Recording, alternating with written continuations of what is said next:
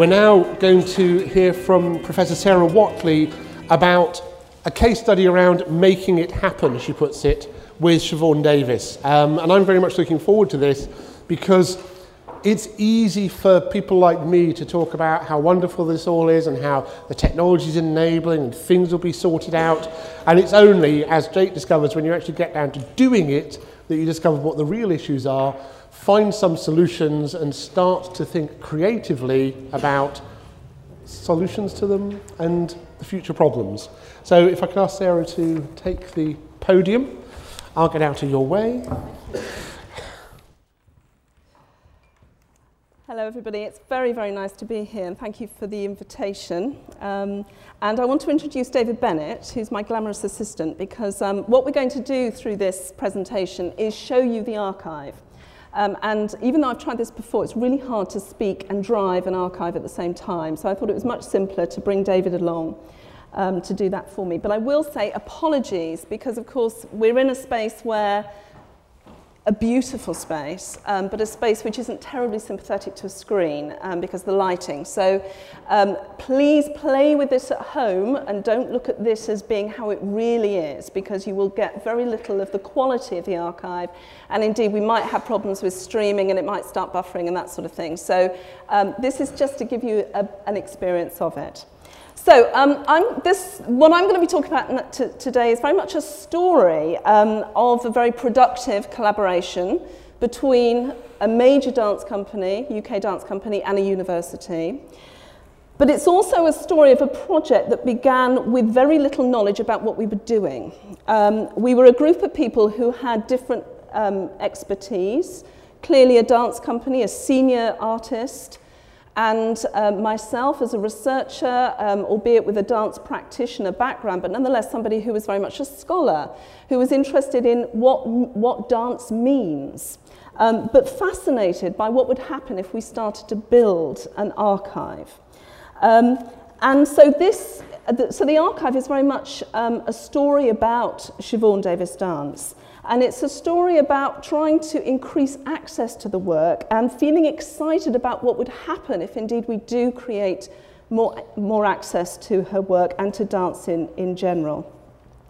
So we started off with a series of questions. Because we were funded by the Arts and Humanities Research Council, of course the questions were predominantly research focused.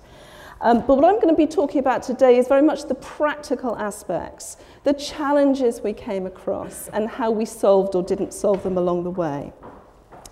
I'm going to be talking a little bit of technical, but not very much. So I'm going to be talking a bit about the selection and organisation of the content, data management, interface design, and how those initial ambitions for the project developed or changed over the development period. And then I'm going to say a little bit about how the archive is situated within Davies's work as a whole, and Siobhan very generously talked a little bit about that earlier on when she introduced today. And also how the archive and the project has generated other projects. So it isn't an end in itself, it has produced other sorts of projects. So we started off very naively and optimistically. It seemed straightforward at the beginning. We were simply going to create an archive. We were going to build a back end, and we were going to build a front end interface and put it all online. Easy. And it was actually our naivety and optimism that I think got us through it, actually, because confession, we had no archivist on the team. Confession, it didn't occur to me we needed an archivist. When I talked to archivists, when we got the funding, I went into a spin because most of them said, you'll never do it. They said, you will come up against so many problems, you will never do it in 30 months. And I drew breath and I said, well, you know, you're wrong, we're going to do it. And I think we did manage it, we did pull it off, but it was partly that naivety that I think helped get us through it. We started off with, we knew quite a lot of the content existed here, belonging in inverted commas to Davies and the company. But there was no hard copy archive. So in some ways it was a born digital archive. Not born digital content, but the archive didn't exist in hard copy form, although of course through generating the online we have produced something of a hard copy archive in the process. And also importantly, we're talking about an archive and all the meaning associated with the word archive, but of a living artist. And an artist who is very much a living, working artist who continues to make work. So always at the beginning, we knew we had to find a balance between creating something that was very designed, that was an aesthetic object, and would speak in its own terms as an object, an artist object, but was also user-friendly. So the user would be able to search, discover, and make sense of the content. And those tensions can be difficult to solve. So we began in 2007. We had significant funding from the HRC. It ran for 30 months, and we launched in June 2009. But it does continue to grow and change, so it is never finished. And that in itself can be challenging for anybody building archives. Don't think of it as a fixed period of time. It goes on, and it goes on, and it goes on. We started with a modest collection of materials, but as Davis has continued to make work and of course has been fascinated by this archival process, she has generated many more objects, much more material. So each new project, as she makes a new project, becomes archived, and each new project puts challenges on this back-end architecture, which is fixed. It isn't something we can go in and undo and remake. So we have to think creatively about how these new projects, and if any of you are familiar with Siobhan Davies, her work has changed quite radically over these last few years. And I'll say a bit more about that, because my view, and I think Sue would agree with this to some extent, that the work of the archive has stimulated her thinking process as an artist and started to help her think differently about what she's making, why she's making, which has been in parallel with this glorious building. So the archive developed alongside how she began to take up residence and start to think about her work differently because of this building. The site is publicly available, it's free to access. There is a registration process, which is there merely as a way of saying there's some of this content that we work very hard to get, and we want the serious user to come to it. It doesn't prevent anybody getting to it, but it just means that you need to work a bit harder to get to some of the content. We've got something in the region of 5,500 core assets, which generate in themselves over 80,000 individual digital objects. The content is primarily audio-visual content. We've got still image, we've got text, some journal articles, some lab annotation scores, but no press material because of the licensing rules. We've got lots and lots of publicity and marketing materials. The video extends back as far to her early work in the 1970s. So in many ways, it provides a very valuable access to the whole development of contemporary dance in this country. So it provides an important way in, a route into seeing our dance heritage. So it moves far beyond Davis's work. Most of the video, of course, from those earlier days is captured simply by a camera being at the back of the theatre. So the content, the quality of the content is variable. But that in itself is interesting.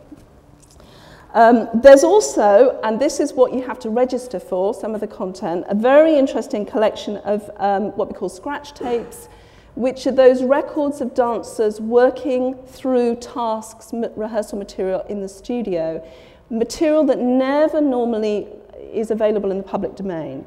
These are private records, these are private memory aids, so they're not like little memory objects for the dancers themselves. But from a researcher's point of view, and perhaps other users, particularly artists, these scratches become really interesting in terms of being able to enter into the dancer's thought-making process. How do they solve choreographic problems in the studio? And how does that work that takes place in the laboratory environment of the studio then evolve and emerge and find its way or not into the final work, the final performed work that is in the public domain? There are also quite a lot of draft designs from an artist's notes and sketch materials. Those sorts of materials that are often just lost in the making process or get buried or discarded, thrown away. So it provides the user with a really unique way of accessing dance content. So a big team was involved in the creation, well, a relatively big team. We had 2 full-time researchers at Coventry University, in addition to my own time, working closely, very closely with the company here. We had a steering group that were wonderful, providing oversight, a special advisor, Scott Delahunter.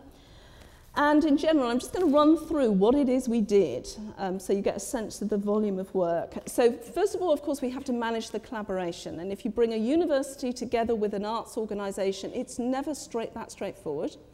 So you have to start thinking about your working methods. The archive is jointly owned between the university and the company. We gathered the materials. I, in particular, had to start learning a new language. I had to start learning what metadata meant, aggregation, a digital object, even that was new to me, the user, content, all of this language that was really quite new to me.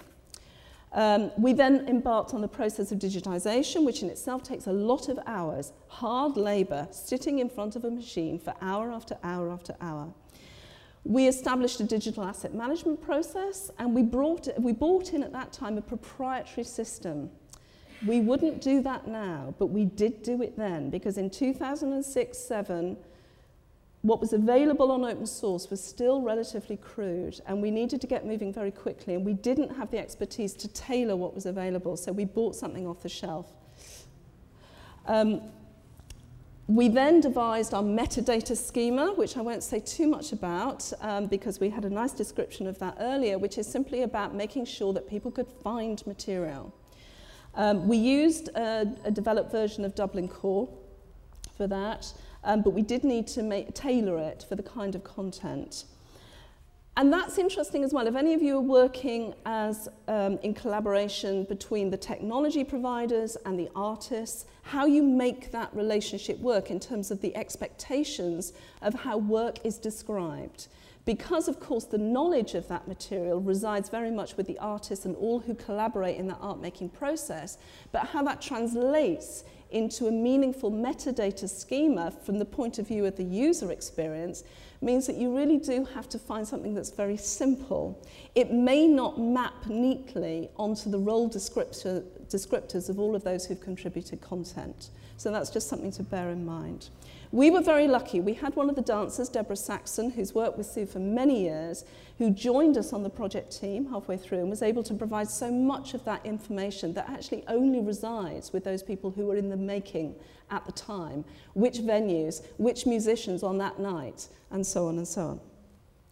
We had to solve all those issues of copyright and permissions and ownership, and I'm just going to say very little about this because my colleagues later on are going to be talking about that. But nonetheless, it was a big challenge, and it took many hours of establishing those permissions and rights and so on. What I will say is very important in this is that Sue now embarks on any work by establishing all of that material can go online at the point of making. So we had to go back to, of course, all the artists who've been involved in work in the past, and dance is inherently co-created. It's co-authored. It's made by a team of people, as I'm sure most of you know. So it isn't simply owned by one person. And there were no standards at the time. We were negotiating those terms with music publishers, which were quite different from the photographers, which was quite different from the designers, and so on and so on. So every single contributor had to be had to have an individual negotiation process. We then looked at interface design. How is this going to meet the public? What is the design of this interface? And thinking then about the user. Who is the user? Who's going to come into this collection, this archive? We wanted it to be as open as possible. We didn't want it to be a didactic resource. We wanted it to be something which lots of different users, from very young to people who knew nothing about dance, to people who were dance experts, could find value in this collection. So that informs, of course, how you organize the materials online. We went through a series of tests, user testing, a phase series of user testing. Really important information came back, which modified what we were doing. We put it out right at the beginning when it was a bit rough around the edges, right the way through to when it was nearly finished. Really important to engage your users. We also then developed a series of archive tools which would help the user do things with the archive, because some of the early feedback we got was, it's a really beautiful object, but I don't really know what to do with it. Where do I go when I get there? So we set up a simple scrapbook tool, which is a very nice, easily usable, very, very kind of low-tech way of collecting material as a thinking space for the user. So you start then to reflect back on the searches you've been through, to think, what is this collection of objects that I pulled together? What does it tell me about this collection? We also embarked on a project called Kitchen, where 2 works within the archive, Birdsong and In Plain Clothes, have a very different kind of process within the dance work, where what we call them Kitchen because we pull together all the ingredients that have made up the work and we show how the work has been cooked. So there's a very nice kind of designed, as you see here on screen, where you can go into different aspects of the work and see comments from the dancers, comments from the designers, snatches of music, snatches of commentary and so on. And you get a sense of how this dance work evolved over time. They're prototypes, but we enjoyed the playfulness of working through these kitchen ideas. And the most difficult problem of all, and if only we were doing this project now with the benefit of the work that's just come out, the case studies from the GIST that we've heard about earlier, sustaining the archive. How do you sustain it beyond the funding period? Because there is a real annual cost of updating, server costs, licensing costs, people costs. They're real costs. And the reality is the world changes terribly quickly. So it doesn't matter what you're told in 2006, it probably won't be what you're told in 2009. So because the world shifts so quickly, you have to keep thinking forwards, keep replanning, revisiting that sustainability plan. What you thought was going to be the surefire moving forward from end of funding period onwards when you start the project is not going to be the situation when you finish it. And as we know, we're in a very rapidly changing environment at the moment. What I will say is our university, we have a great relationship with the library who have taken on the ongoing servicing and management of the archive from our end. And Davis and the company have built in a line to all of their projects whereby there is some funding going into ongoing upkeep and design of the archive. So again, it's about the partnership continuing on through the ongoing development of the archive. But it's not without its ongoing challenges. So what have we made? The archive is not the same as a website, although the user experience will be the coming into a website. So we thought about the name. If we call it an archive, does it mean it's something dead and dusty? Not so. So we call it RePlay. The idea being that you can replay work from the past. But it was always about looking to the future. It was about something being living and interactive. It's very much another creative project for Davis. It isn't simply the past. So how the work itself is represented through the archive is very important. It reflects back, but it also changes what she does today and how she makes new work into the future. It's an active process. But in that, it also collapses time. It's an art form, of course, dance, that doesn't have ready access to its past, its history. So the archive brings the past together with the present, together with the future. But that can be disturbing for all of those who thought the work would never be seen again. So for all of those contributors of work that was made in the 70s and 80s, that can be quite unsettling, to bear that in mind. And the uncertainty about what happens when it goes online. Who is going to use it? Will we suddenly sell the content to Coca-Cola? And I have to say, we have been approached by some interesting film producers who were interested because the quality of the content is so good. They want to buy the content. We can't sell it. Interesting business model that we didn't think about at the beginning. So we're talking about an archive that came out at a time when there were other sorts of archival projects, things like synchronous objects that you might be familiar with.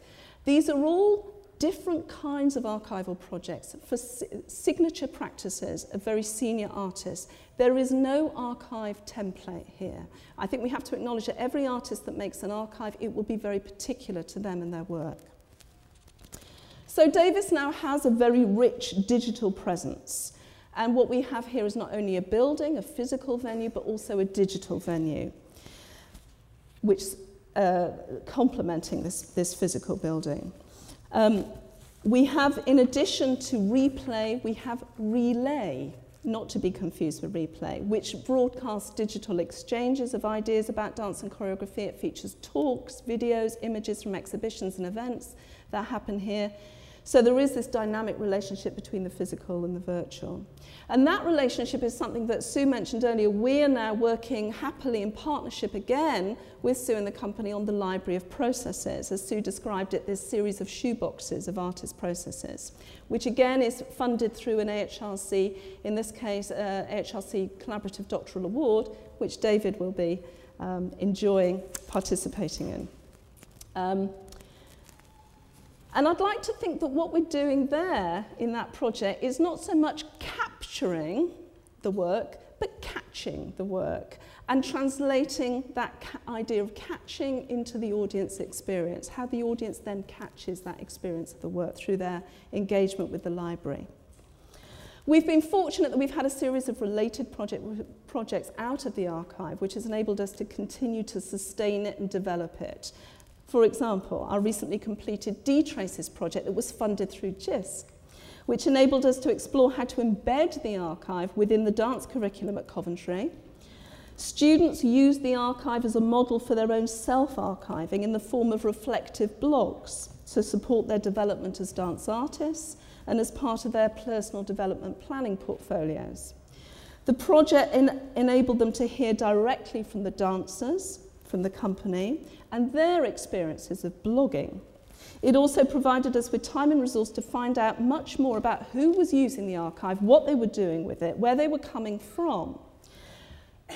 Davies's work is predominantly UK-based, but we were able to discover that her work is now seen worldwide. Between 2009 and August 2010, we had nearly 45,000 visits from about 10,000 unique visitors from over 90 countries worldwide. Now, on the face of it, as a web resource, that may not sound very many, but actually, if you relate that to the number of audience numbers for the live work, it's colossal. And we are being contacted all the time by other cultural institutions across the world who are fascinated by the archive and coming in to see Sue's work for the first time. So it's working on this worldwide basis. We also have been involved in the Digital Dance Archives project, which was an HRC-funded project, which is a portal taking the user to a number of different dance collections, including Siobhan Davies RePlay. There is a more sophisticated scrapbook, virtual scrapbook tool on that site, and there is also the beginnings of a visual search tool where users will be able to search content by visual similarity. One of the important aspects of that, and I want to pick up on what Paul was talking about earlier, is that one of our fascinations through all of this work is how do artists engage with archives? They may be the subject of archives, but how do they then come into working with, using, relating to archives? And we did quite a lot of work with artists saying, what do you do with these online archives? And we got some interesting responses, ranging from them saying, I'm really anxious about going in there because I may get lost in it, to, but if I'm not interested in Sue's work, why would I go there? And everything in between. So we boldly decided to commission 2 choreographers. It was an open call. We selected 2 choreographers who we gave some funding to specifically work with the archives and to create a performance response to the archives, and in so doing, document that process like a meta-archival process, creating their own virtual scrapbook of that process. And it was very revealing how they talked about excavating their own histories through working with other people's histories, how they discovered much more about their own arts practice through looking at other arts practice, and so on and so on. So it was very generative of new work. So that became something that excited us a lot and something we want to look at into the future. So we think, in summary, that we've created this very productive knowledge exchange between the company and ourselves.